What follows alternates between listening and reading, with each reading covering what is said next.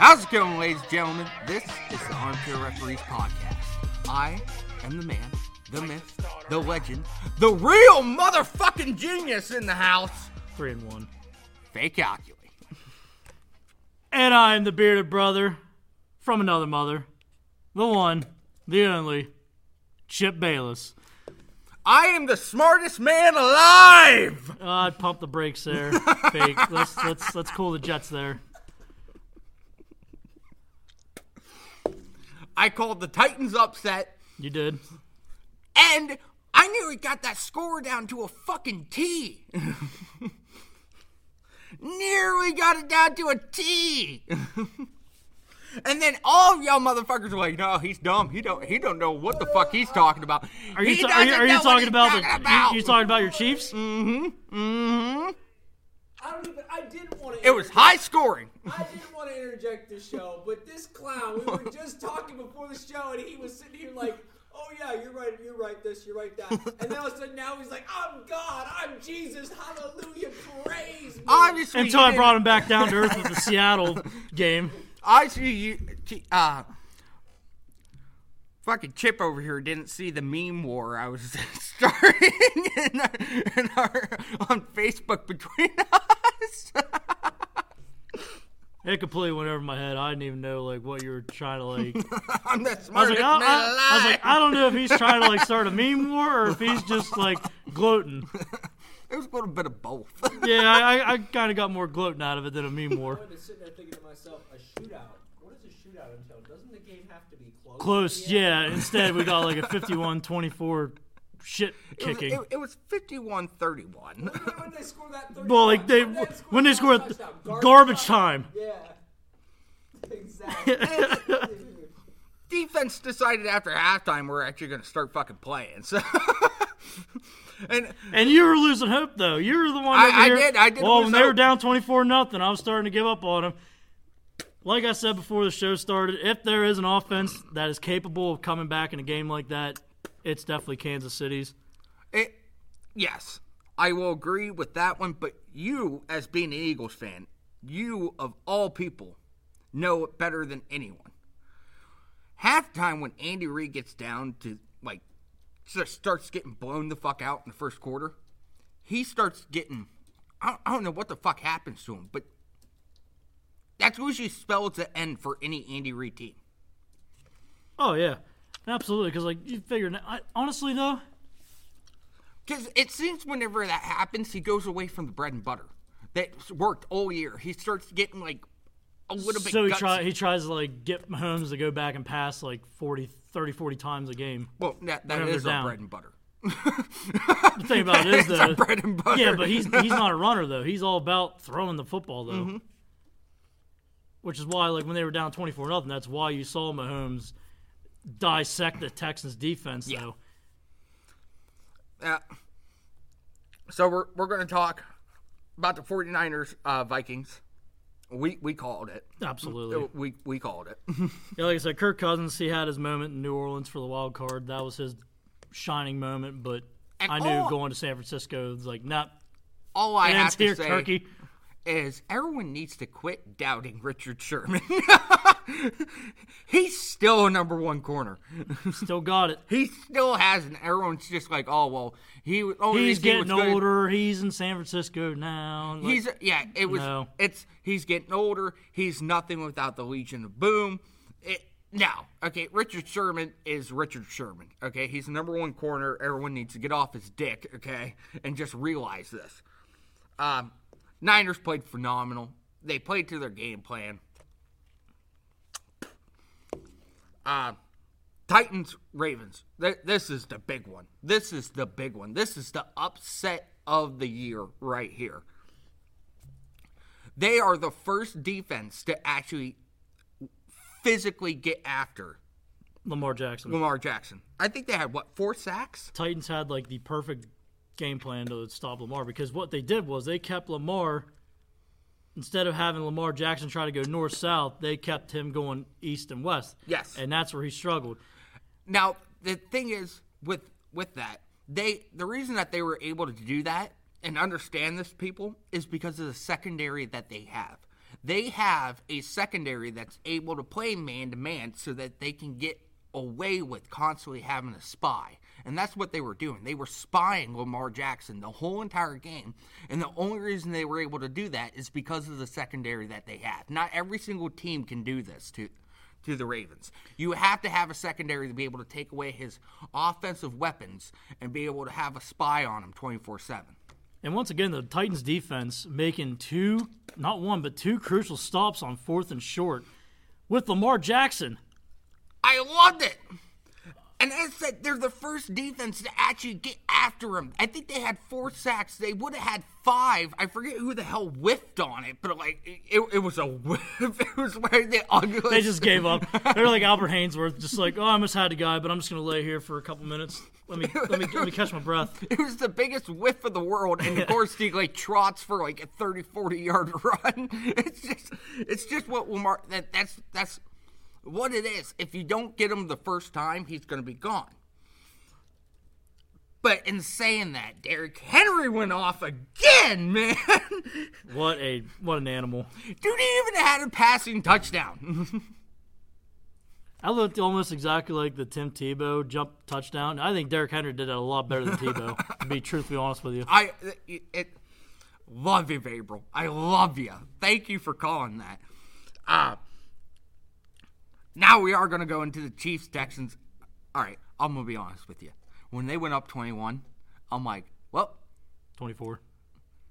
No, I turned it off at 21. Some fan you are. I'm like, 21. Right after that block punt, and I'm like, you know what? This is just how this game's going to go. You're booking your next golf outing. I'm like, this is just how it's going to go. Pack your fucking Hawaiian T-shirt there, Andy Reid. You're off to the Pro Bowl. You know, that's what get that I thought Hawaiian it was shirt, gonna be. Big Red. I thought that's what it was going to be. And then I'm over there just keeping up with it with Google. I'm like, you know what? Maybe I'm just bad luck. Maybe I'm just bad luck, and I shouldn't be watching my team right now. Then we score a touchdown. I'm like, okay, I'm going to turn it back on. Here we go. But to do what they did, man, I mean, to just go off and just score 51 points just completely. They scored so many touchdowns, they ran out of fucking fireworks at Arrowhead. Okay, I did see that on Twitter. They ran out of fireworks. I'm like, Jesus. I think the last time the actual NFL team did that was, I think, 2017 when the Eagles played the Broncos. I think we scored like 50-some points on the Broncos, and there was a thing I saw where, from Lincoln Financial Field, they're like, due to so many points and so many touchdowns, we officially ran out of fireworks. Sorry for the inconvenience. Damian Williams looked amazing. He looked rocky as shit. Everyone just looked rusty. Yeah, that first half, for Kansas City in that first half. 2 crucial third down drops. I mean, especially one from Kelsey, which very. One was by Tyreek, but Tyreek got fucking annihilated when he dropped that. So I don't. We all know it. Tyreek's not what you would call a possession receiver. He's a deep threat. He gets away with his speed, and that's why. Don't get me wrong, he's sure-handed. Whenever you throw it to him, he's not going to go out there and just drop it. You know what I mean? He isn't no fucking Nelson Aguilar. Out here dropping babies. But he got annihilated on that. So, to me, I'm like, that's okay, because he got fucking rocked. Now, from then on, after that third down drop there, they just heated the fuck up. Damian Williams looked good. Tyreek started picking it up. And Kelsey, for a guy that was playing hurt, played phenomenal. Yeah, they definitely rallied around Patrick Mahomes on the sideline. They definitely, they were showing, Mahomes, going off on his offensive line, pumping him up and everything. And ever since that, Mahomes just picked everyone up and just did his thing. Now, where I guessed wrong. Where fake was wrong. Packers beat Seattle. Aaron got his revenge. Aaron got his revenge. Now, it was a close game. It was a great game. That's games that you wish for in the playoffs. It was a back and forth. Defenses were there. Offenses were there. It was. Now, thing about Green Bay's defense, though, they got the Russell Wilson. he was doing everything he could to, like, pull magic out of his ass like he usually does. He was running around with a chicken with his head cut off. And the other thing was, they shut down Metcalf. They shut him down. 4 receptions, 59 yards. That was it. Which is surprising because, like I said last week, I mean, I was hearing stuff about, like, Green Bay's secondary doesn't do too well against the deep passes. And Well, you can't throw it deep when Russell was never able to set his feet. true, but I'm just saying, like, there was these so-called analysts out there saying, oh, Green Bay's terrible against the deep passes. But Well, I think it's a completely different game if Seattle's offensive line keeps the pressure off of Wilson.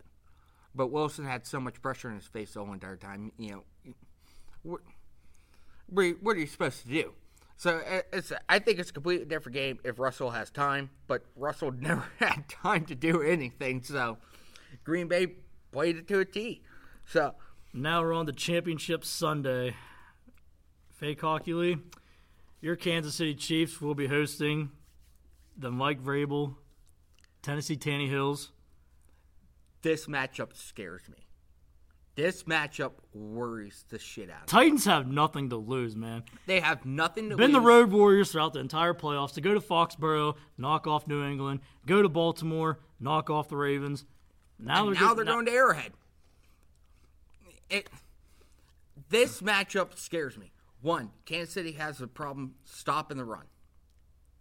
Up until, these past 5 games now, because we did fairly well against Houston, slowing down their run game. Titans' defense is fucking phenomenal. Like, no one's going to argue that. They've been playing out of their fucking mind all year long and all throughout the playoffs now. Tannehill's not turning the ball over. And he's playing smart. He's definitely, even before, the wild card, I even said, the Titans can make it as long as Tannehill is smart with the football. And these past couple games, he's been mistake-free. Mm-hmm. You don't see him fumble, and you don't see him throwing picks. And they have, that... And that's a surprise story, too. If you would have told me before this season that Ryan Tannehill would be leading the Titans to the AFC Championship game, I would have asked you what you were smoking. I would have smacked you in the face and called you a dumbass, but, But, now, actually, I wouldn't have said that because, you know what? I've been saying it since the beginning of the year. You don't give up a second-round pick unless you're planning on using the guy. Titans knew what the fuck they were doing. They put the pressure on Mariota. Mariota crumbled underneath the pressure. Couldn't keep his job. They threw Tannehill out there. And ever since Tannehill took over, they've just been awesome. I said it from the very beginning. You don't give up a second-round pick unless you're planning on using the guy. Now, as I said, this game worries me. We're going to see another especially high-scoring affair. Especially when Tennessee has this 6'8" fucking behemoth that looks like Andre the fucking Giant in the backfield running through fucking holes, and Derrick Henry, who's also the rushing king, and the guy can move. He's fast. He has to be the fastest 6'5" guy I've ever seen in my whole entire life. Watching him run, it kind of reminds me of the old school NFL films, old days NFL, Yeah. Earl Campbell. Dude, that stiff arm he put on fucking... he turned Earl Thomas completely around. And, Earl Thomas had no idea where he's even at. He arm- just shoves him. Earl Thomas looks around. Derrick Henry's not even there. Tries to shove him again. Dude, it's so great. I loved it. Stiff arm turns him around, and then he just gives him another just for extra measure. And he's like, "Fuck off me, Earl! Get away from me!" All right, Fake Hockey, we've come to the prediction. What's it going to be? Are your Kansas City Chiefs heading to Miami? My Chiefs are heading to Miami, but in a close game. And it's not going to be high scoring. This is why I'm saying it's not going to be high scoring, because of the way Tennessee plays the game. They're a possession team. They're going to run the clock. Kansas City offense may only see the field maybe 10 to 15 times. Maybe a little bit more. I may be over-exaggerating it a little bit, but that's Tennessee's game plan. Keep the other offense off the field. Keep our our offense on the field. And they do that with their power run game. And they have the perfect back to do that and the perfect offensive line to do it. But what I'm predicting is Tannehill's played way too fucking well all year long for the way he really is. This is where he's going to slip up. Shows He's going to true slip colors. up one time here, and that's going to be the end of it. So, I have my Chiefs by 3.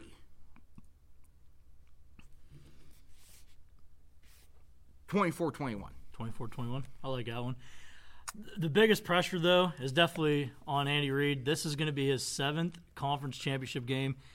He's been to 5 in Philadelphia, 6 last year with the Chiefs. This will be number 7. Pressure's on Big Andy Reid here, man. Big Red is definitely pressured in this game. It's either do or die. Either he's actually going to go back to the Super Bowl and finally win his ring, or it's just going to be when's it ever going to happen? Here's the thing. If this plays out the way I think it's going to play out, so you guys are going to hear a little bit of an early prediction from me. The Hockey League household is going to be split. Now, for what most people don't know, I'm originally from the great state of Wisconsin. Wisconsin. Okay, we're Southern Canadians. I am the only Chief fan in my family. The rest of my family are Green Bay Packer fans. If this plays out the way I think it's going to play out, I'm going to have to stay away from my family household for a while. Because if it is Kansas City, Green Bay in the Super Bowl, my mother is probably never going to speak to me ever again, especially if the Kansas City Chiefs win it. And that's another proposal I want to propose to you right now, because dating back 3 years ago when the Philadelphia Eagles went to the Super Bowl, I did a little betting on myself and said, if the Philadelphia Eagles win Super Bowl 52, I will go out and get a tattoo. Now, fake. If your Kansas City Chiefs go to Miami and win Super Bowl 54, will you get a tattoo? Yeah. Dude, I practically, tattoos don't faze me. I have almost a complete sleeve on my right arm. Sleeve, yeah. Which is getting finished in February, so maybe... Perfect time. Yeah. In February, while I'm getting my sleeve finished, I'll just add a little bit of a nice little ink somewhere above me. Right above your ass. Tramp stamp right above the ass. I ain't getting no tramp stamp. Kansas City. If Derrick Henry runs all over him, they just have the tramp stamp that says Derrick Henry, enter here. Or you get look up Derrick Henry's foot size and then get on his ass. Derrick Henry kicked our ass. Property of Tennessee Titans and Derrick Henry. Yeah, I'll do that. And you know what? If my Chiefs win the Super Bowl this year, Chip will come with me. I will help, dude. I will help you. I will book your appointment. I'll even split costs with you. You will have to come with me, and we'll video it and put it up on Facebook. There we go. So book it. There we go. Set in stone. That being said, though, going back to the prediction, I got the Chiefs in a close one also. I'm going to say 30-27. I like it. I guess it's hard for me to predict anything above 24 just because of how much the defenses. The defenses and how much Tennessee holds the ball. So I got a 24-21. It's hard for me to predict anything higher than 24 just because also if you look back at all of Tennessee's playoff games so far, nothing's really gone above I think 22 or what was the final score of their Patriots against Patriots? It was 2013. So it's that they just hold the ball so much. Tennessee's just coming into this game though. I mean, they're not even buying into the underdog thing. They have nothing to lose. Oh, if you listen to any of those players, they believed it all year long. They've had the team to be able to go to the They're Super Bowl. finally getting the respect they deserve. And I've been saying it all year long.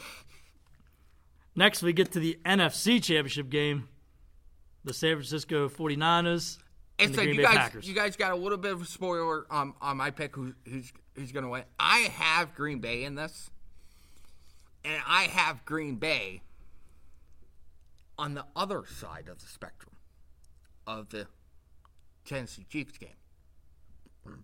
I think this has a little bit more points than the Tennessee Chiefs game. Not high scoring, but I'm predicting like 60 points combined in this game. I could definitely see that. I mean, I definitely see this game being a lot better than what it was earlier this season on Sunday Night Football when the 49ers completely dominated the Packers. Yeah. It's definitely going to be a shootout between Aaron Rodgers and Jimmy Garoppolo. The thing about it is, though, San Francisco's defense.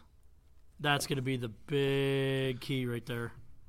My thing with San Francisco is, yes, Richard Sherman's been consistent all year long. Bosa's going to be eating up the Packers' offensive line to get to Rodgers.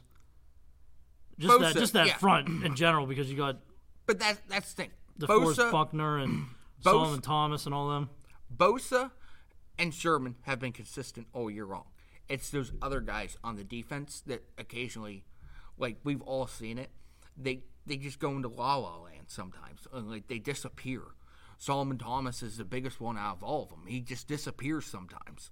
I don't know if it's just certain matchups, if he just gets out-muscled. I'm not too sure what it is, but he disappears. And so is DeForest Buckner. He disappears as well.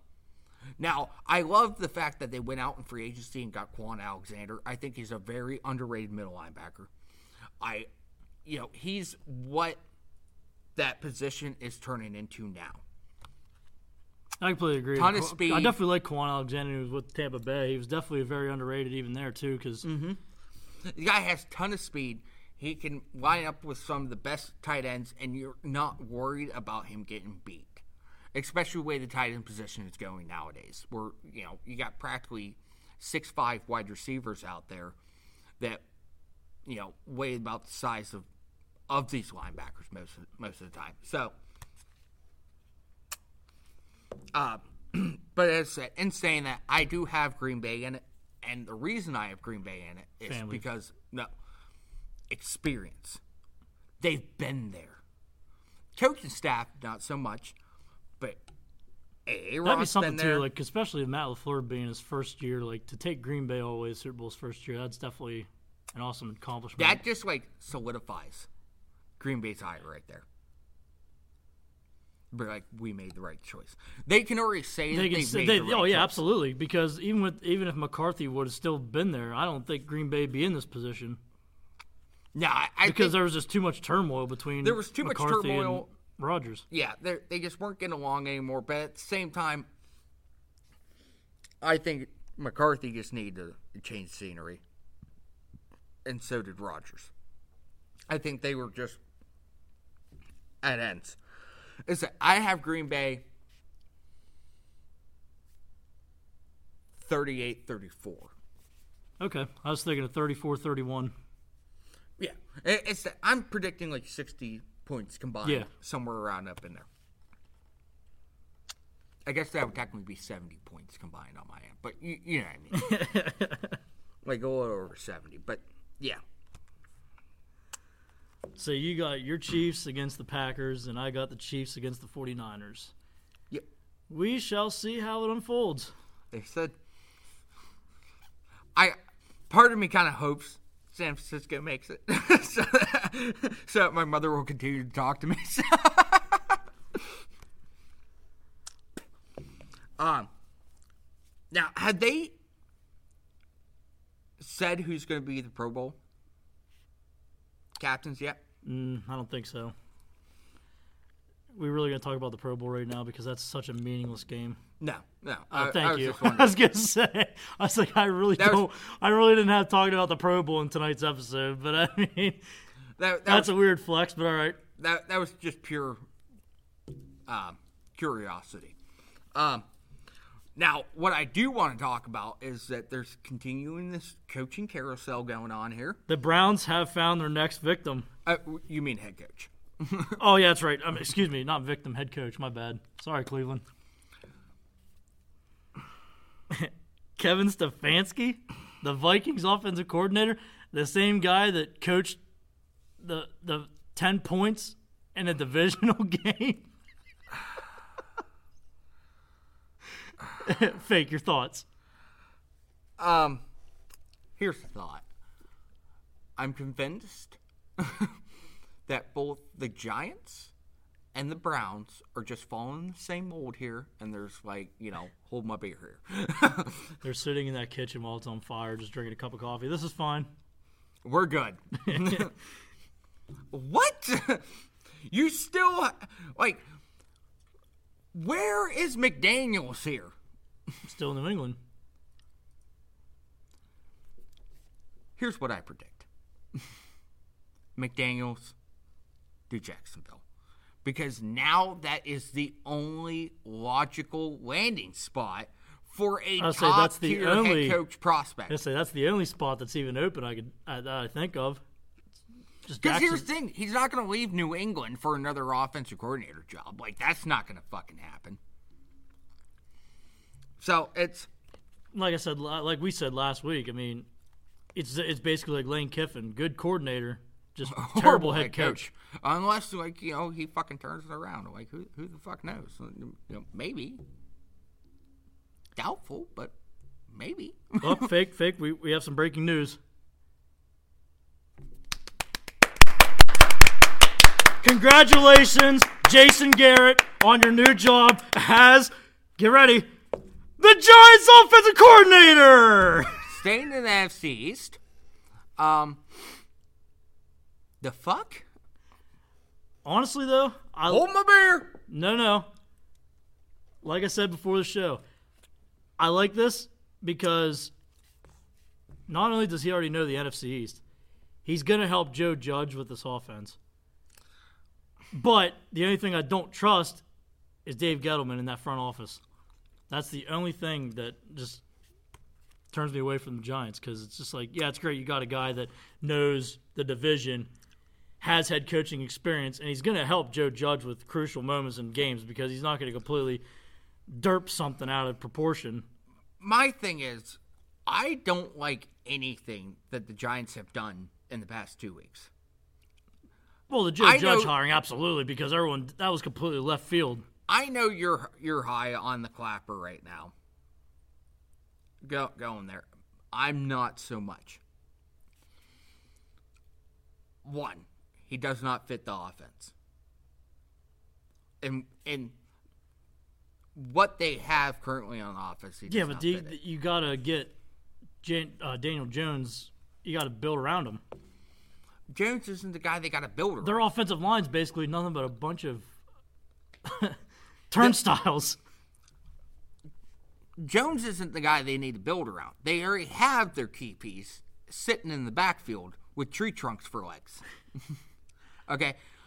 What? Yeah, but I get that Saquon's definitely taking the pressure off Daniel Jones, but at the same time, you have to build an offensive line around him because their offensive line is nothing but a bunch of turnstiles. But what I'm saying is, the Giants need to be looking at what Tennessee's currently doing. That's the kind of offense that they need to build around, that they need to be building towards. They need to be spending first-round picks on offensive linemen, much like the Cowboys have been doing. That's what I'm saying. But that's what I'm saying. It's not Jones they need to build around. It's the guy in the backfield they need to build around. They need to get possession receivers. They need to get an offensive line. I've been saying this since Saquon got drafted.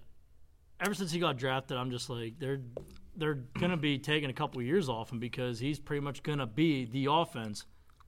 Hey, if it works, it works. But they need to solidify that offensive line first.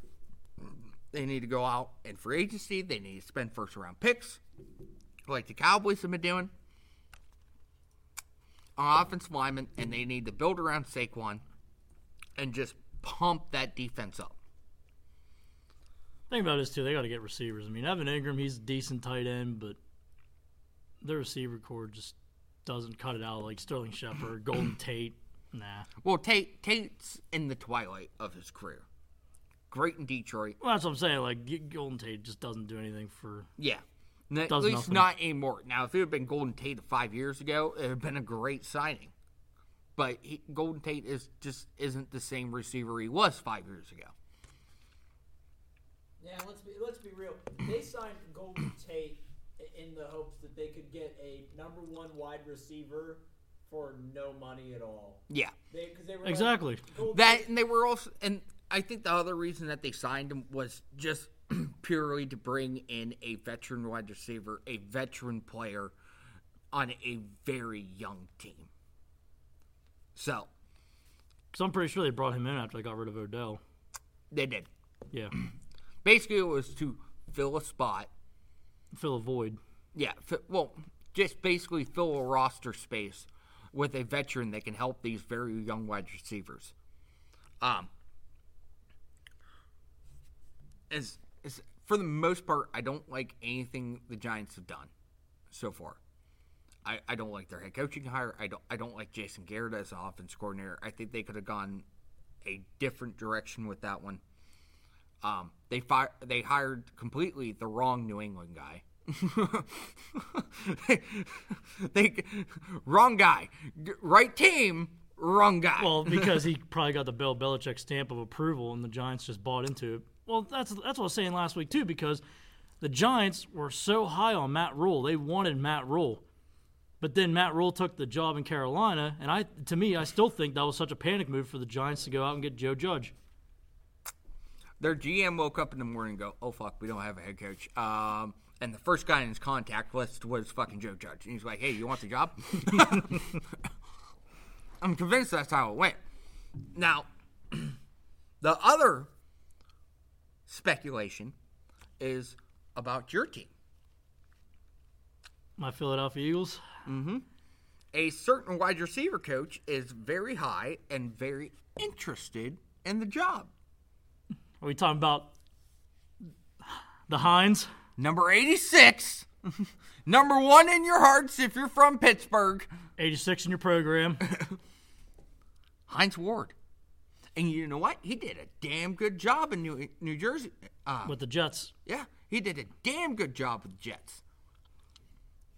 I think he would be the perfect candidate.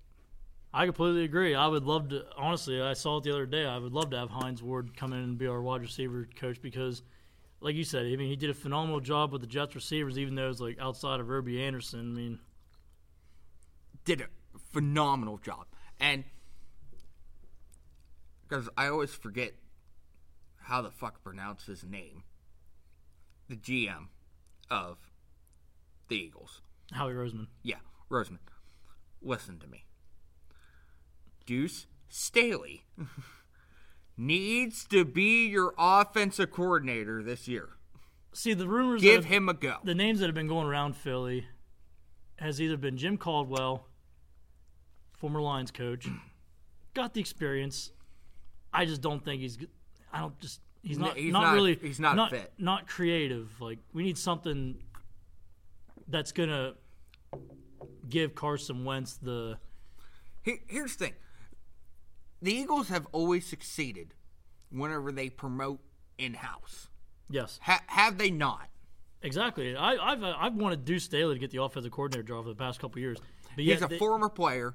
He's been in your organization for how fucking long now? Since Andy. He's been the running backs coach for I don't know how long. Since Andy. Exactly. So like give him he the coached go. up. He coached up Brian Westbrook. He coached up LaShawn McCoy. Pretty sure those guys turned out pretty well in Philadelphia. They fucking did. Give him the chance. Yes, I completely agree. I would, like I said, I've been wanting Deuce Staley to have the offensive coordinator job for years. Like it's a low risk move that could have high rewards. Yeah, you already have him under contract. Promote him, make him the offensive coordinator. If it doesn't work out, he stays a running back coach, and he's doing a great job doing that. So where is the risk here?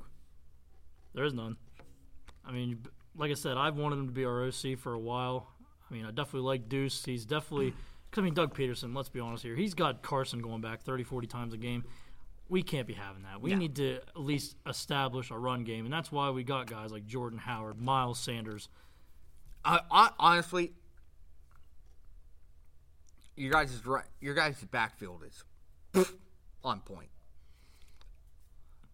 Wide receiver needs to be drafted. Definitely, for sure, definitely. There's no doubt about wide receiver. That's fucking definitely the wideout. bleeding point of our offense.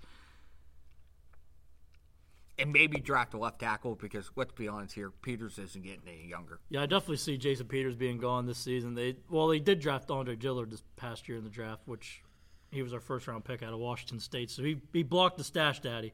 He was the Stash Daddy's blind side of Washington State. Mm-hmm. But that being said, yeah, I definitely see Jason Peters being gone. Hopefully Lane Johnson will be fully recovered and ready to go by next season as well. Mm-hmm. From the Eagles, just continue building inside the offensive line. I mean, they're obviously going to get wide receiver. They're definitely got to get secondary because Malcolm Jenkins ain't getting any older either, or any younger, excuse me. So, is that a threat? You're saying he's gonna die soon? He's not getting any younger or older. Yeah, so we'll see. It's only we're week 3 of most teams' off season so far here. So there's bound and determined to be, because now the Vikings are looking for a new offensive coordinator. There's plenty of moves that are going to be happening here. So we'll see how everything plays out. Now we are going to go back up to Foxborough. well, technically Beverly Hills. Julian, man, you're just living your best life, man. He's living, man. I'm not gonna lie. I would love to party with Julian Edelman. What happened in New England? New England used to be like that team, you never Well, because heard anything coming out of that locker room. Here's the thing: they're so used to playing in January. Now that they're out, they don't know what the hell to do with themselves. You got Julian Edelman flying out to Beverly Hills with Danny Amendola and Paul Pierce, who used to play for the Celtics. They're out partying in Beverly Hills. Next thing I know, next morning, here's Julian Edelman getting arrested for dancing and being on top of a Mercedes. What's going on? It's you used to never hear, before. I'm convinced Aaron Hernandez started this all. Here we go. Since the Aaron Hernandez Gronk draft, you constantly hear shit coming out of New England's locker room. Aaron Hernandez kills a few guys, and then Gronk. You used to always hear shit about Gronk. Did you watch that Netflix documentary? Yes, I did. I just finished it this morning. Loved it. I was actually watching it today. It was very good. While I thought it was FIFA. great. Because I got the new FIFA 20, and I'm over there playing FIFA and watching.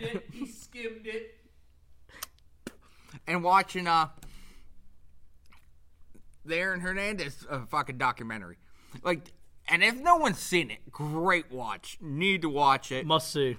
I learned things about Aaron Hernandez that I had no clue about. Especially the homosexual part Yeah. too. That was completely That came out of left field. I was even like, know wait, this. what? He slept with his quarterback from high school? He was boning his quarterback? Talk about going from tight end to wide receiver. No disrespect to the Hernandez family. But, I didn't know about his home life either. His home life sucked. Yeah, that. His dad was so strict. Mom was getting beat the hell up every night. Yeah, she looked at him wrong. Didn't know about his home life. And his first few concussions, his first one, he got knocked out cold. So that solidifies the CTE stuff. His attempted murder charge and how he was afraid, he requested a trade. Didn't know that he requested a trade. Yeah, I didn't know that either. Just multiple things. So it's if you haven't seen it, we aren't going to spoil too much more. If you haven't seen it, go out and watch it. It's a great documentary, and it's actually going to change your perception on Aaron Hernandez, because honestly, it's a tragedy and what happened to him and what led up to everything. Basically everything from his home life all the way high school, University of Florida, to the Patriots, to whenever. Like, I didn't even know that he, like, soft committed to UConn. Oh, yeah, because his brother was the quarterback there. Yeah. I didn't even know he had a brother to play quarterback for UConn. I didn't even know that. It's a great documentary. Check it out. Next, we got some sad news in the NFL. But I think this was smart Yeah. I wouldn't decision. say sad. Like, it, I mean, probably breaks some guys' hearts, but it's definitely like, I don't know. I mean, definitely going to make an impact. I mean, because you're not going to see him on the field anymore. yeah. In case everybody hasn't known, Luke Kuechly announced his retirement at the age of 28. Are we starting to see a trend here, Fake?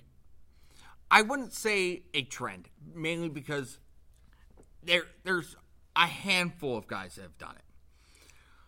Now, Chris Borland, for an example. 49ers, yep. He played one season for the Niners, and then called it and a then career. retired. And I don't know if you ever seen his video out about it. CTE.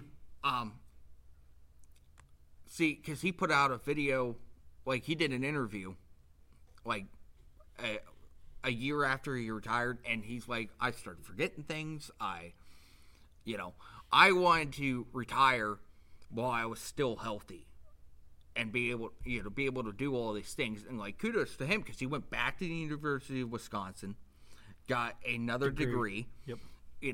Kudos. Do you. Patrick Willis was another guy who retired. I think he was like, 29? Let's say about, late 20s, early 30s. Calvin Johnson retired. I think he was 30 when he retired. Yep. And then you had Andrew Luck this past year. But all these guys, it was one of those things where multiple injuries led up to this. So I don't think it's a trend. I think it's a thing of, like I said, I think it's a guys smart. just getting beat up. It's Yeah. Well, yeah, because they're you got to realizing figure that too, their body's not holding up. all those concussions that Luke Kuechly went through during his tenure in Carolina definitely led to this. I'm just tired of seeing people try to compare Luke Kuechly to Larry Fitzgerald, who's going into his 17th season. He announced this week. It's a complete different position. You don't have Larry Fitzgerald going full speed, smacking into guys. Yeah, going into a hole, meeting guys like fucking Derrick Henry. Exactly. It's a completely different position. And that's the thing I loved about Luke Kuechly too, because he even said during his retirement, he played fast. That's just the way that he was. That's just the way to play. If you fast can't and physical. Yeah, if you can't play the way that you want to play, and if you're, if you don't have the love for the game anymore, or you're waking up and it's and you're acting like it's just another job, get out of the game. Just like Andrew Luck. Andrew Luck lost the love to play the game. That's what he said during his retirement speech. He's like, I just lost the love of the game. And I think the reason of that, just like he said, was, I don't think he ever played a full season healthy. So every single year, it was him having to recover from some major injury. Now, Producer Dev here, I wanted to add something to it. I think part of this has to do with the Carolina Panthers' success over the last several seasons, where Luke was in there playing hard, playing great ball, and that organization just kind of pissed away and did not use his talent at all. I could see a similar situation playing out with Saquon Barkley possibly in the future as well, because there he is. He's playing at a high level, and he, of course, he probably doesn't want to go anywhere else because he's already thinking about his health. And then there was this opportunity, and now he's seeing the writing on the wall. Oh, they need another quarterback now. They're running away from Cam. And when you get another quarterback, you're committing pretty much to at least a 2 to 4 year rebuild. Mm-hmm. So, and that's the thing with McCaffrey too. It's you're going to be treading. You're definitely going to be wearing the tires off McCaffrey in years, because if you're going to do a complete rebuild, you're going to be relying on Christian McCaffrey to be your offense. Much like they already did. They already did this year, yeah. So you're starting to see it now. Yeah, it's. I don't think it's a trend. I think it's more of all these players just realizing and seeing the writing on the wall. Too many injuries. I just lost the love of the game. Shit like that. So I don't think it's a trend. I think it's just certain players being smart. Now we get to college football. Fake. Who called the LSU season? Yeah, you did. Who said that Joe Burrows was going to win the Heisman? Who said they were going to go to Alabama and beat Bama? And who said it was going to be an LSU-Clemson national championship where LSU was going to come out victorious? You did. You did. All right, listen. It was a great game. It was a great game. Down score- 17-7 in the score first does not- half, and they just yeah. completely scored 21 straight points to end the first half. The score does not reflect on how good of a game it was. Exactly. Very good game. Very good game. LSU just took over after halftime. It was LSU's game after halftime because Clemson in the first half, it looked like their game to win it. LSU put 21 straight points up, and that was like at the end of that was like towards the end of the first half. So I think after that surges in the second quarter by LSU, they just completely dominated the rest of the way. It's much like the Chiefs game. Yeah, almost like the Chiefs game. Yeah. It's like in the first quarter, that looked like Clemson's game to win. Like they were playing to their game plan to a fucking T. So Clemson's quarterback just didn't want to go to the Bengals.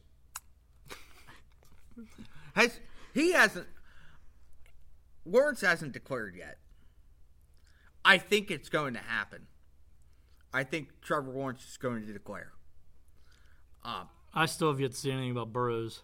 Neither have I, and I think Burrows is like, I'm gonna stick with Coach O for a year because he's like, I ain't going to Cincinnati. I'm not being part of that bullshit. And of course, during the LSU post-game celebration, we kind of have a half and half NFL college football story here.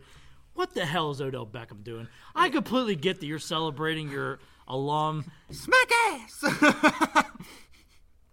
Dude, you quit trying to steal this spotlight. Yeah. Handing players all this money, smacking a police officer's ass. Like, come on, dude. Here's the thing. Handing players money. Odell, are you trying to get your fucking former collegiate team under investigation by the NCAA? You're just asking for them to get sanctioned here. That's what the fuck you're doing right there. Like, we get it. It's your alum. You should be happy. But be fucking smart about it. The fact that I didn't like either is just like he's in the locker room like giving these like pep talks and everything. Like, yeah. Dude, you weren't even riding this team throughout the entire season. Like, there was nothing during the season where they're just like, oh, we go live at, like, Odell Beckham's place where he's celebrating LSU's victory over Alabama or something. You didn't even see Odell Beckham until after the national championship game. Like, I get the fact that he's an LSU alum and everything like that, and it's a proud alum to witness your, like, alma mater win a national championship. But, dude, come on, dude. Like, try to steal the spotlight by doing be smart about this acting shit. like a jackass like that. Come on, man. Now, another thing we're going to be diving into here. And when I pitched this to my wonderful co-host, he wasn't all about it, but he understands we got to talk about it. Yes. Now, did you see what I shared to the page tonight? The district attorney. So, if you read that, they're not pursuing charges. The district attorney is not pursuing charges because there's not enough evidence. And on top of that, so when this first came out in Penn State, I'm like, oh boy, here we go again. It was, 8 years ago? Yeah, because I was a senior in high school whenever that Jerry Sandusky stuff broke. I was a freshman at Penn State. I'm like, oh boy, here we go. Is Penn State going to be SMU 2.0? I couldn't. Nope. I couldn't digest it because I'm like, if this shit is true, you might as well just go ahead and just give us the SMU death penalty. Now, some of this stuff is true. That's the other thing too, because this reflects back on James Franklin also because we just gave him that extension. Now, if you read into some of this stuff, because I did, some of this stuff that came out is true. Now, in saying that, Penn State this time handled it correctly. Yeah, Not entirely correctly, but they The fact of the matter is, like, these guys that are coming into our program, these young guys, Yeah. they cannot be saying stuff like that. They did an investigation this time. They found out to be some of the claims were true. Now, should have the guy only been suspended for one game for violating team rules and then be allowed to continue to play the rest of the year? Fuck no. He should have been off the team. They would have made a statement right there. And especially after Penn State is still technically coming off of this stuff. That's the other thing, too, because it just came at such an ill time. Like, have we not learned our lesson from what happened 8 years ago? Yeah. With the whole NCAA sanctions where we had to sit there for 2-3 years and try to have Bill O'Brien try to coach this team up and say, hey, guys, we're still a football program. We're not going anywhere, this and that. Like, just so ill-timed. So the district attorney is saying that they're not pursuing charges against Penn State. That does not rule out The players, Franklin, the coach, yep. and the players. That means, Penn State fans, that you're still looking at a possibility of the NCAA getting involved in this as well. Mm-hmm. They're, Franklin and the university are not out of the woods yet. Because in one of the reports I read that this player and his father brought it to the attention of James Franklin. He did nothing. They then brought it to the attention of the university. University did an investigation. They found it out to be true. And then they suspended the guy for one game. One game, that's not long enough. We'll start right there. Slap on the wrist, honestly. But yeah, it's definitely not long. You guys have not stated clearly what you guys are talking about. What did this kid do? Okay, so it's not just one kid. Okay, what did these kids do? Okay, there was a hazing situation. It was State. As they put it. Basically, so Penn State football is accused of violent sexual hazing, and one of the players was basically like telling the recruits that were coming in that they were going to Sandusky them. Yeah. So, if we dive into this, the young man that is filing the lawsuit is Isaiah Humphries. Isaiah Humphries is no longer with the university. He transferred to the University of California.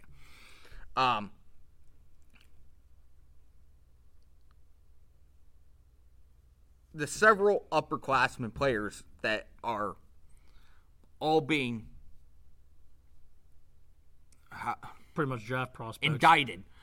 All the players that are being indicted on this investigation and this lawsuit are Damian Barber, Mike Pearsons, and these are your fucking players. I don't know how to pronounce that last name. The last. Yeah. Oh, Gross Matos? Yeah, you got Gross Matos and Jesse Luketa. So,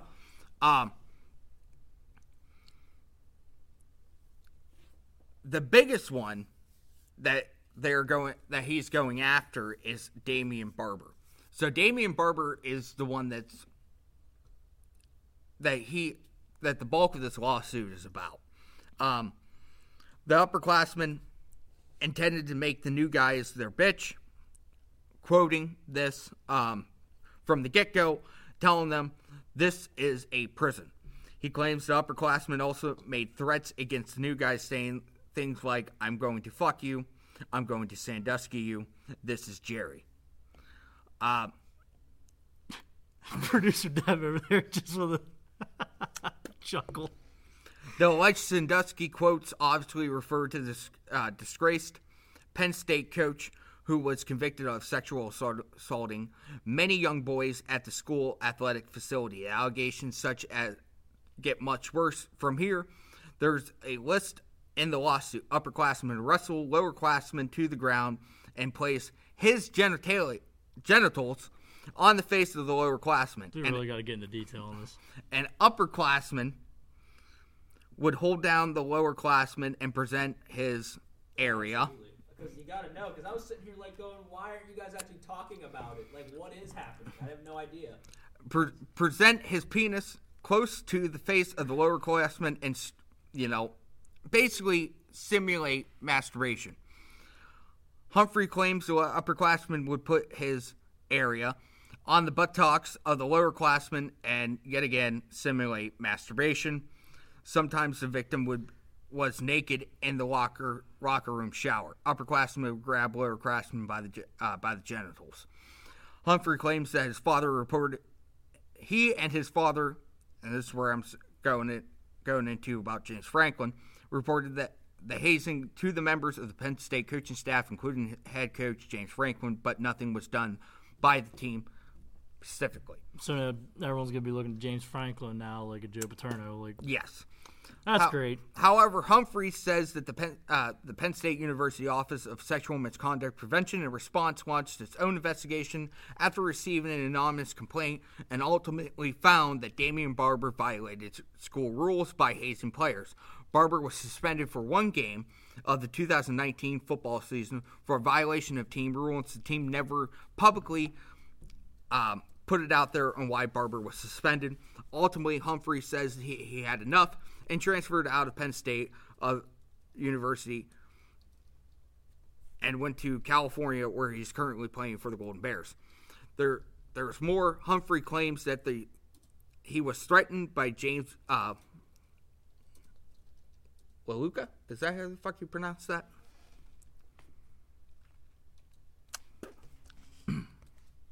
That's Lucetta. Yeah, Lucetta. That if Humphreys ever visited his city, he would make certain he was gunned down upon arrival. Humphreys is suing the Penn State, James Franklin, Damian Barber for negligence and internal infliction of emotional distress. Also suing Barber for individually for assault and battery. So this is huge. Now, the DA, as said, came out today. They put out a public statement stating that they were not pursuing any charges against the university itself because the university, I'm guessing, pure speculation here, because Penn State did their own internal investigation. I think that's the only reason that the DA is not going after the university.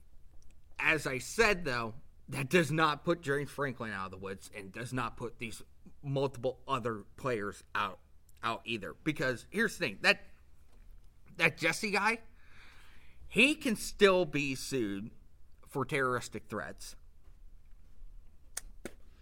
And I know a bunch of players for Penn State took to Twitter after this all came out, trying to defend their head coach and the university, which, we get that. That's honorable. But if this is all true, are we going to see the death penalty from the NCAA on Penn State? If the DA came out with no evidence, then if Penn State did the correct investigation and the DA came up with no evidence, then I don't see them getting the death penalty. That being said, I can't relive what happened 8 years ago when I was on campus seeing all these CNN, Fox News, ESPN. I was on campus. I had to witness all that shit. Yeah. I can't go through that again on Penn State. I just can't. That being said, though, am I saying that they're out of the woods? Absolutely not. What I am saying is, though, if there's really nothing the DA could really come up with, if the university did the proper investigation, then I don't see them getting a death penalty. But so that first one, the first few sanctions they received, that was university-wide. Like, I know that they were cut back on scholarships. Wins. So that was university-wide because they took away scholarships from the basketball team, the baseball program. That was just any athletic program. That was university-wide, and then they also lost some of their funding there for a while as well. Now, who's to say the NCAA doesn't get involved and they take away just scholarships from the football program, and they hinder they sanction just the football program over this because James Franklin did absolutely nothing because he was told about this stuff and chose to do nothing about it. That's where I think Penn State can get caught in a rut here. That's exactly the rut they were in 8 years ago. Everyone said, "Oh, Joe didn't do anything about it," and that's what I'm saying. That's why we were in the situation we were in with the NCAA 8 years ago. It's just like I said, I would hate to see us go through it again. And the other thing is, and why I say I think the NCAA might get involved, because if they only suspended that Barber kid for 1 year. I mean, for one game. Like, that's not enough. He should have been kicked off the team. He should have been expelled from the school. That's what should have happened. Well, I don't know about being expelled from the school. I mean, kicked off football teams one thing, but to just get rid of someone's education like that, come on now. Well, that's normally what they do. Is like, if you're kicked off the team, you lose your scholarship. Well, yeah, but you can't just kick someone straight out of college. Like, well, okay, but that's the trend. 9 times out of 10, whenever these kids get, they get kicked off the team or something like that, most of the time they get expelled. For something like this, I think that would justify an expulsion, because technically he didn't only just violate team rules, he violated university rules. You see what I'm saying? Yeah, I get what you're saying. I'm just completely saying, like, you were saying, like, he'd be completely kicked out of the university. I'm just like, come on now. The guy's trying to get an education here.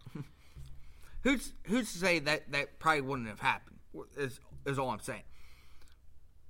Either way, he should have been kicked off the team. If for something like that. Yeah, like ill-timed remarks and situations like that, absolutely. I completely agree with you from that point.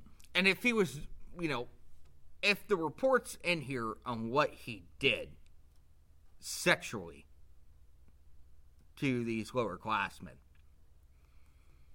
Yeah, how would a school receive someone who basically would be perceived as a sexual assaulter and basically a predator at that point?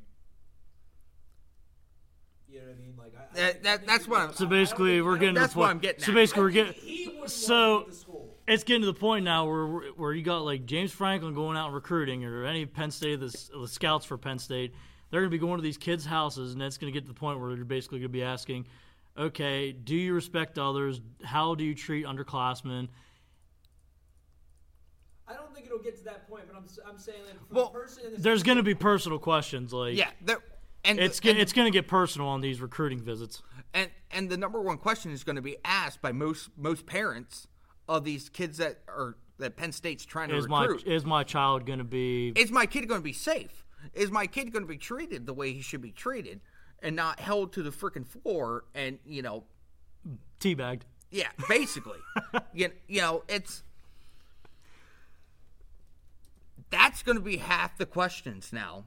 Whenever these scouts and these recruits go to these kids' houses, like, this is another dark day for Penn State. And, like, we're a week into it. Not even. Yeah. So, there's bound to, like, we are going to cover it. As much as most of us don't want to cover it, it's going to be covered, Penn State needs to be smart about this. End of fucking story. I think the university is doing a fantastic job, because ever since 8 years ago, they definitely learned their lesson. Like, it's the football program that needs to, like, James Franklin. I don't know what he's doing, and like I said, I don't know if all this is completely true. just ill-timed remarks from players, man. Like, you cannot be saying stuff like that. Because, like I said, I can't see us getting a death penalty, but at the same time, I don't want to see that program go through what it had to go through 8 years ago. That's just where I'm going to end that. Right then and there. Here's the my thing is,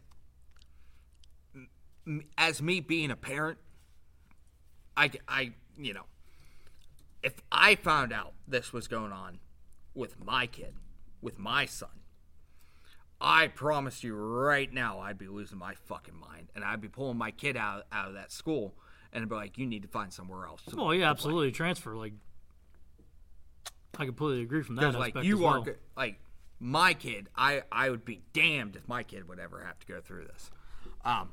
So, but we'll move on from there. Speaking of more Allegations going on, the Houston Astros. Yeah. I'm afraid to even have our cell phones out anymore because I just feel like we're being watched and it's like they know our every move. Stealing third. Don't bang a trash can. Houston. You basically just tarnished your World Series championship in this.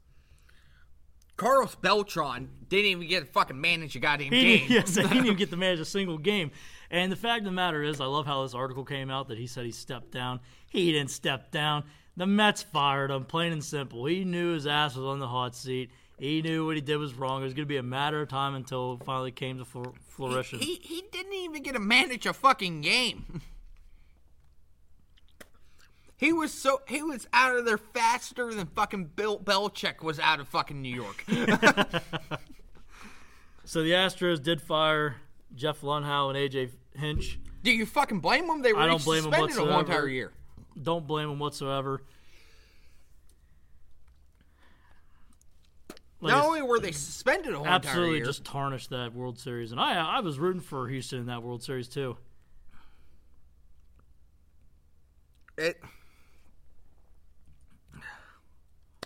Now we're getting to the point now, we're going to have to be looking back like 5 years, 10 years, 15, possibly 20, even 30 years from these teams that might come out and say, hey, we did this in like 2005 or hey, we did this in 1998. Well, there's always stuff coming out. Like, you know, it's kind of like... Think about his baseball. It's always been happening. Yeah. There's always been sign stealing. Most of the time, it's the guy standing on second base looking at the catcher. We're talking like Babe Ruth days. There's been... But it's a completely different thing whenever the guy's standing on second base and he's figuring out your signs to recording signs and using them and studying them. You know, it's a completely different thing. The guy's standing on second base and he's looking at the catcher because he has a clear view of it. That's really too, because you even have the outfield walls, like with hidden cameras in the outfield walls, because they're sitting there recording the. Yeah. Like I said, it's completely different. If the guy's standing on second base, is over there looking at the catcher, looking at the signs, and they're not mixing them up or anything like that, or truly trying to hide them, that's on the catcher and that's on the pitcher. And kudos to the guy standing on second base. But, you know, you're out there physically, like, videotaping it and hiding cameras in the fucking outfield wall. That's a whole different thing right there. So to reiterate to your question, is this something that we're going to see coming out more and more often? Let's be honest here, people. Everyone fucking does it. Everyone's over there trying to figure out fucking signs and shit. You even have people that were even like upset about even during like the steroid era, like. Well, like, do we even have to go back to the 80s whenever like every single baseball player was fucking snorting cocaine? I'm surprised they weren't fucking running down the fucking first base line just trying to hit up the chalk. Or that who who was that pitcher for the Pirates? It was Doc something. The guy was high on LSD when he pitched a fucking no-hitter.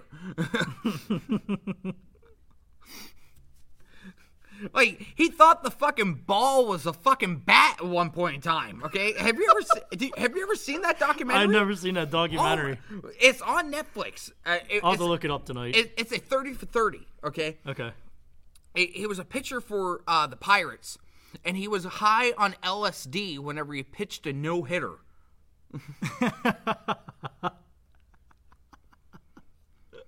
Like, just out of his fucking mind high. And at one point in time, he thought the ball was a bat. You would think that would be like such an impossible task, trying to throw like an 80, 90 mile per hour fastball while you're high on LSD. I'm surprised that ball wasn't going in into the stands or like here's the thing, but like completely out of the box towards the dugouts. So that guy, he was so addicted to drugs, right? About half his career, he never pitched a game that he was not high on something.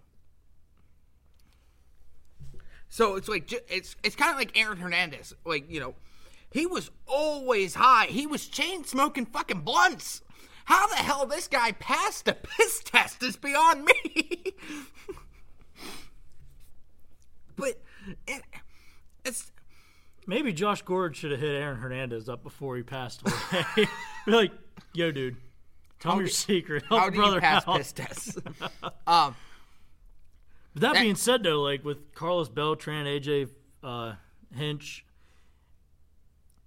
are those guys are they going to get the Pete Rose treatment? Or are they not going to be allowed to be part of MLB ever again? Are we going to see these guys a couple of years down the road try to get another Major League Baseball job somewhere else? Here's how I see it. If Barry Bonds and Mark McGwire haven't gotten the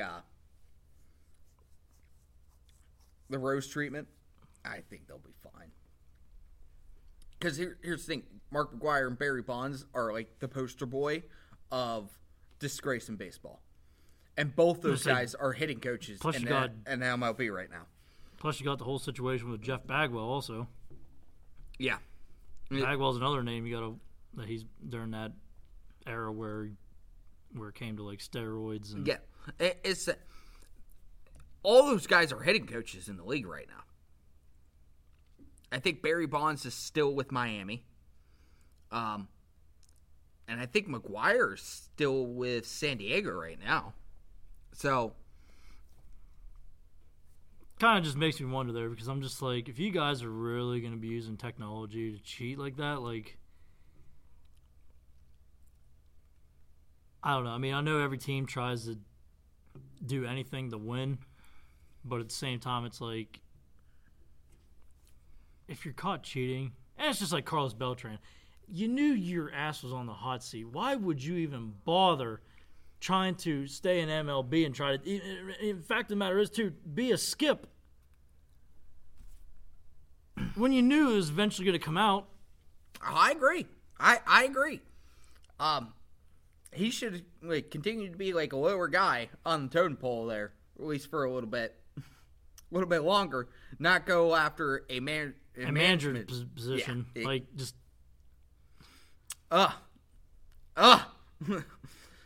Because here's the thing: if you're a lower guy in the totem pole, like you're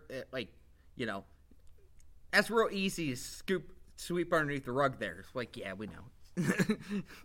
It's gay. He's not running nothing here. I'm gonna go down to like single A, start off there. He's the hitting coach. Work my way back up from like single A all the way back up to major league again. He's the hitting coach for like the Birmingham Bees or some shit. Okay, like he's not like he's not too influential here. But now you go, hey, Mets. The Big Apple. I'll take your job. And especially with that market. Oh, yeah. It's this baseball season is just going to be so awkward for like both the Astros and the Mets, because it's just going to be like, no matter where they go on the road, they're going to get heckled easily, without a doubt. Like, and speaking of a little bit of staying in baseball here, Josh Donaldson found a new home. Yeah, I'll say. He's going back north. It just ain't going to be Toronto. No, he signed a 4-year, $92 million deal with the Minnesota Twins. He got paid. And you know what? The guy deserves it because he played phenomenal in Atlanta last year. Just proved all the haters wrong. So are we calling the Twins an early favorite right now? My thing is, where are they going to move Sano now? Is he going to play first base? Or is Donaldson, are they going to try to teach Donaldson first base?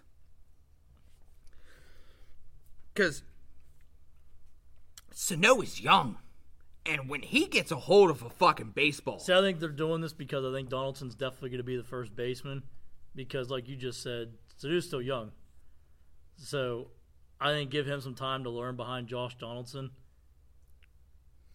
I see Sano, because Sano plays first base every once in a while. I see him just move Sano to a permanent first baseman while Donaldson's there. So, for the next 4 years, Donaldson's playing third, Sano's at first. That, or they play in the American division of the MLB. Sano might be a permanent designated hitter here for a while. Which makes sense. Because, as I said, when the guy gets a hold of a fucking baseball, that just flies.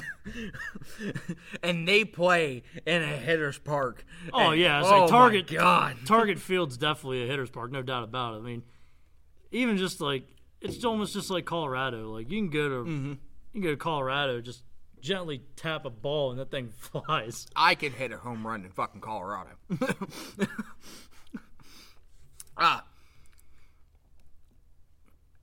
And other news, Mitchell Ochocinco might be a kicker in the XFL. I love it. He already has his Hall of Fame jacket. He's going for another one for the XFL. That's a question. Where would you actually see the XFL Hall of Fame at? Like, NFL has Canton in Ohio. Where would XFL's? Somewhere in the Carolinas. And the reason I say that, He didn't hesitate. He didn't hesitate on this. Somewhere in the Carolinas. It's good. the reason I say that is because the WWE's head office, I think it's in North Carolina. Bristol, Connecticut. Oh, is it Bristol? Yeah, same place as ESPN. Oh my God! Oh, I didn't know that'd that. be a disgusting, terrible. place. Yeah, that what? Your No Hall one of Fame says. in Connecticut. No one says, "Boy, I can't wait to go to Connecticut for the XFL Hall of Fame." Then maybe it's maybe somewhere in New York then. Because let's be honest here, this is Vince McMahon we're talking about here. Vincent Kennedy McMahon. If Mr. McMahon is gonna do something, All he's I gonna got, do it big. all I got to say is he did like the perfect timing for the XFL to start up, because not only does it start up a week after the Super Bowl, we're also going to have XFL through the NCAA Men's March Madness basketball tournament. And then what's even better is the XFL championship game. Oh, it's just the same weekend as the 2020 NFL draft in Las Vegas. No big deal. Yeah, listen. I wanted to say this formally that producer Dev will be a Vipers fan. Yes! I was sitting there on the fence. Yes! I was. No, what are you doing, Owen? no. I was, Producer Dev is joining the right team. I was sitting there, I was thinking about it. I saw the signing of Antonio Callaway, and I said, "Those unis are too dope to deny." Yes! I have to go Vipes. And also, I did want to propose this, boys. They will be playing the Defenders in end of March in DC, and the tickets are fairly reasonable. Oh, yeah, I would have to agree with that. 'Cause Are we thinking are we thinking about an XFL game? road trip? I'm thinking armchair referee special in Washington, D.C. To the nation's capital? Maybe. Armchair refs do America. That would be great. And we have to do like Photoshop of like Beavis and Butthead on the motorcycles. Just find two bikers and ask them, take, get on their motorcycle for a second. Like, you guys sit on your motorcycle for a second? Be like Harry and Lloyd going to Aspen from Dumb and Dumber. Maybe we'll do like a little thing on Facebook where like we'll chop up the trip down to Washington D.C. XFL does have gear out now. They actually do have a gear Yeah, shop. I gotta get a Battlehawks jersey. Like that's happening. Viper stuff actually looks pretty dope. I was like, I'm not even gonna lie, I might purchase a Viper shirt. So like I know we were gonna say this for next week's episode, but we got to talk about this. We have to. We're on the XFL stuff right now. We're gonna talk coaching hires in the XFL. Mr. Bob Stoops. The Stoops is back. This time in Texas, not Oklahoma, Texas. He's going to be the head coach for the Dallas Renegades. I like the Bob Stoops hire. I do. Do you want to know who the Vipers have? Mark freaking Trestman. You got Trestman. Hey. I don't know how. I mean, he didn't really. He did well in the Canadian Football League. Sucked in the NFL. Yeah, that was. That whole Chicago Bears experiment. Yeah. That was no bueno. But we'll see. We'll see how he does in the XFL because honestly, the XFL rules lean closer to the Canadian rules, so he might succeed here. Maybe. And I was, like I said, I was actually thinking about breaking this down for next week's episode because I wanted to get into like the rules, the teams, the predictions, like stuff like that. Give you a little bit of sneak peek in next week's episode. We still are. I just want to talk about these coaches. Houston Roughnecks have Mr. June Jones. And you know what? That just like matches Houston right there. Who's your head coach? June Jones? It's not Jerry Jones. It's June Jones. It's kind of like whenever the Houston Oilers first came into the league. They had what? Buddy Ryan. Yeah, no, it wasn't Buddy Ryan. Houston Oilers? Yeah. As their head coach? Yeah. Guy wore the fucking cowboy hat and shit.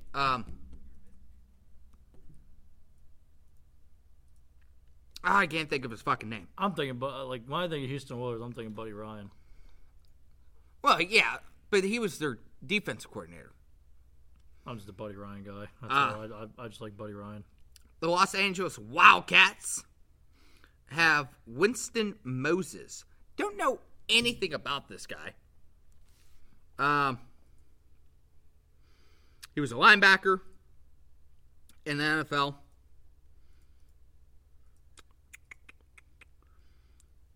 He was formerly the assistant head coach and linebacking coach for the Green Bay Packers.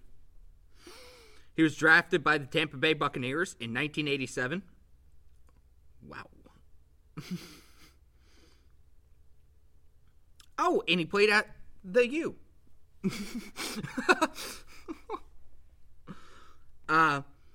Now, the Seattle Dragons, they have Mr. Jim Zorn.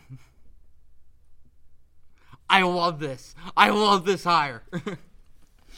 You bring in a former Seattle guy. I love it.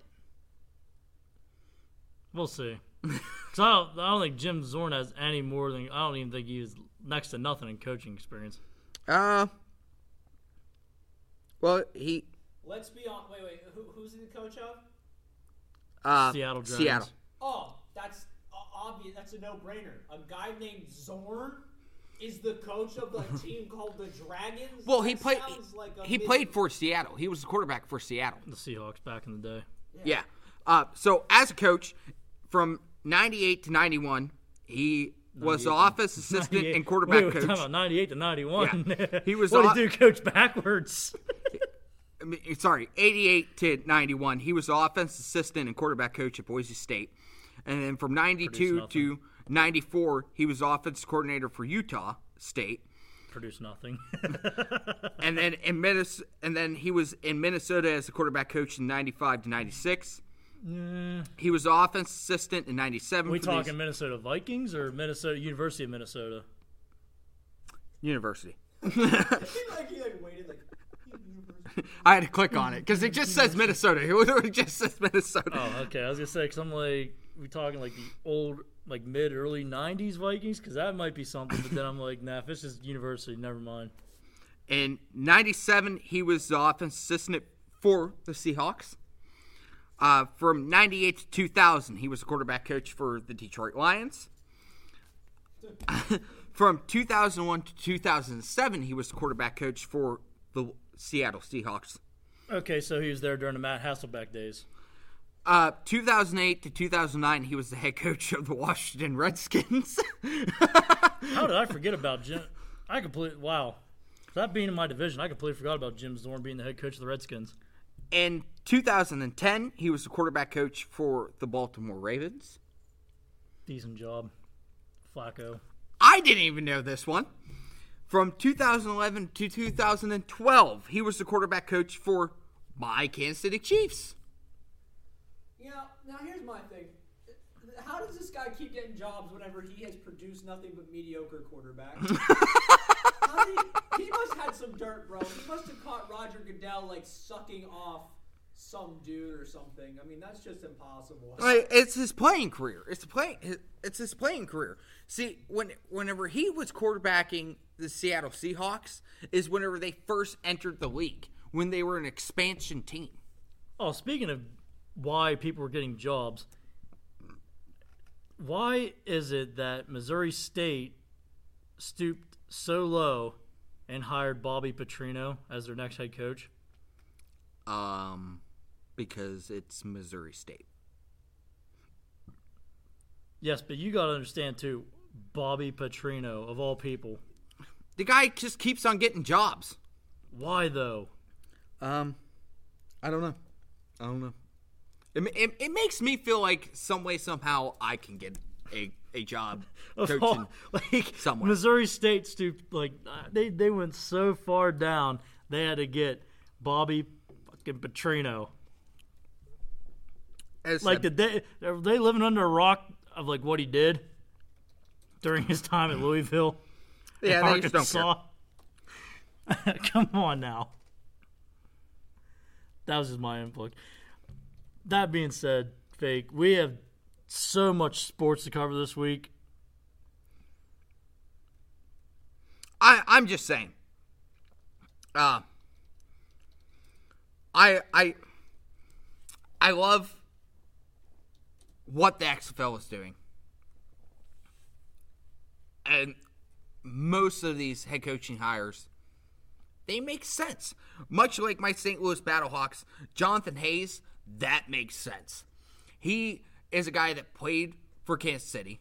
He's from that area. Most of his coaching experience comes from the area. So it makes sense to bring in a guy like that. To me, that makes sense. Tampa Bay is even playing their home games at Raymond James Stadium. They'll be sharing with Tampa Bay. I love it. I think St. Louis is bringing... Is that the same one? It is the same one. They're playing at the Dome of America Center, a.k.a. the old home of the St. Louis Rams. They're actually going to put that shit to use. You guys might be the next great show on turf. Maybe we will. Ooh. Oh my goodness. Yeah, right there, Jesus. As I said, I just like what they're doing. It's a great thing. I can't wait for the season to kick off. I can't wait until, after the Super Bowl, because now we basically have football all year all around. Because, close to whenever this season ends, college football isn't too far behind it. And then after college football starts, it's like a week or two, and then the NFL season starts. It's great. I love it. Yeah, but think about, like I said, the XFL, as soon as the season's over, the championship game's the same weekend as the NFL draft. That being said, we'll have to go into baseball. Which is not a bad thing. Not a bad thing. Unless the Phillies decide to start. We will see on that one. That's a question mark. We will get to that bridge eventually. Now, thank goodness Segura has no issue moving to second base. That's all I have to say. But the real question is, who the fuck is playing third base this year? It's a good question. And they're out there. Currently, Philadelphia is trying to find another center fielder to split time. Fuck, I can't even remember his name off the top of my head right now. It's fucking 2 o'clock in the morning, and I'm drawing a blank. But they're out. Philadelphia's currently searching for another center fielder to split time with the other guy. And then Segura is saying that he has no problem moving to second base, which works out with us bringing in it was Didi, right? That's who the fuck we just brought in? Mm-hmm. Yeah, with us bringing in Didi, because he's going to play shortstop, Segura's going to go to second base, Hoskins at first base, no duh.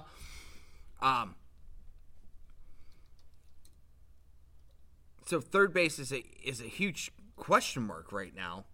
Like, Kingery can play it, but he's no Mike Hill. He's not a Mike Hill, and I don't trust Kingery's glove. Like, he's not a corner guy. He's a, like, second base, shortstop occasionally. Like, he's a utility player, don't get me wrong. He can play just about anywhere. But he's not a corner guy. I don't like him at third. I don't like him at all at third. We should have kept Mike Hill. This is bullshit. That being said, Fake, like I said earlier. Yeah, because I'm going to go into a corner and cry. We had a lot of sports to talk about this week. This is probably one of the best weeks of sports we've probably had in a while, actually. Not just NFL, but college football. Not just college football, but baseball as well, with the situation that's going on there. Yeah, it said I'm going to go to a dark room and cry. Well, while you go and cry in your corner, we're going to go ahead and end this podcast. Everybody give us a like on Facebook. Give us our Johnny Manziel 5-star rating. Check out the Facebook page. Check out our Snapchat, our Instagram. That is all ran by my co-host, Chip. Tell your friends about us. Tell your family, your co-workers. Tell them where you can find us. Spotify, iTunes, iHeartRadio, and our platform. Acast. We appreciate you guys. Stay cool. I never test that water, just jump in and bow till my lines get sunk in. I carbo low for the fight ahead. Fuck bread, my noodles stay drunken. So with loose lips, I'm trying to manje. They trying to watch all shut like Kanye, but they hear my voice when I shock the cons.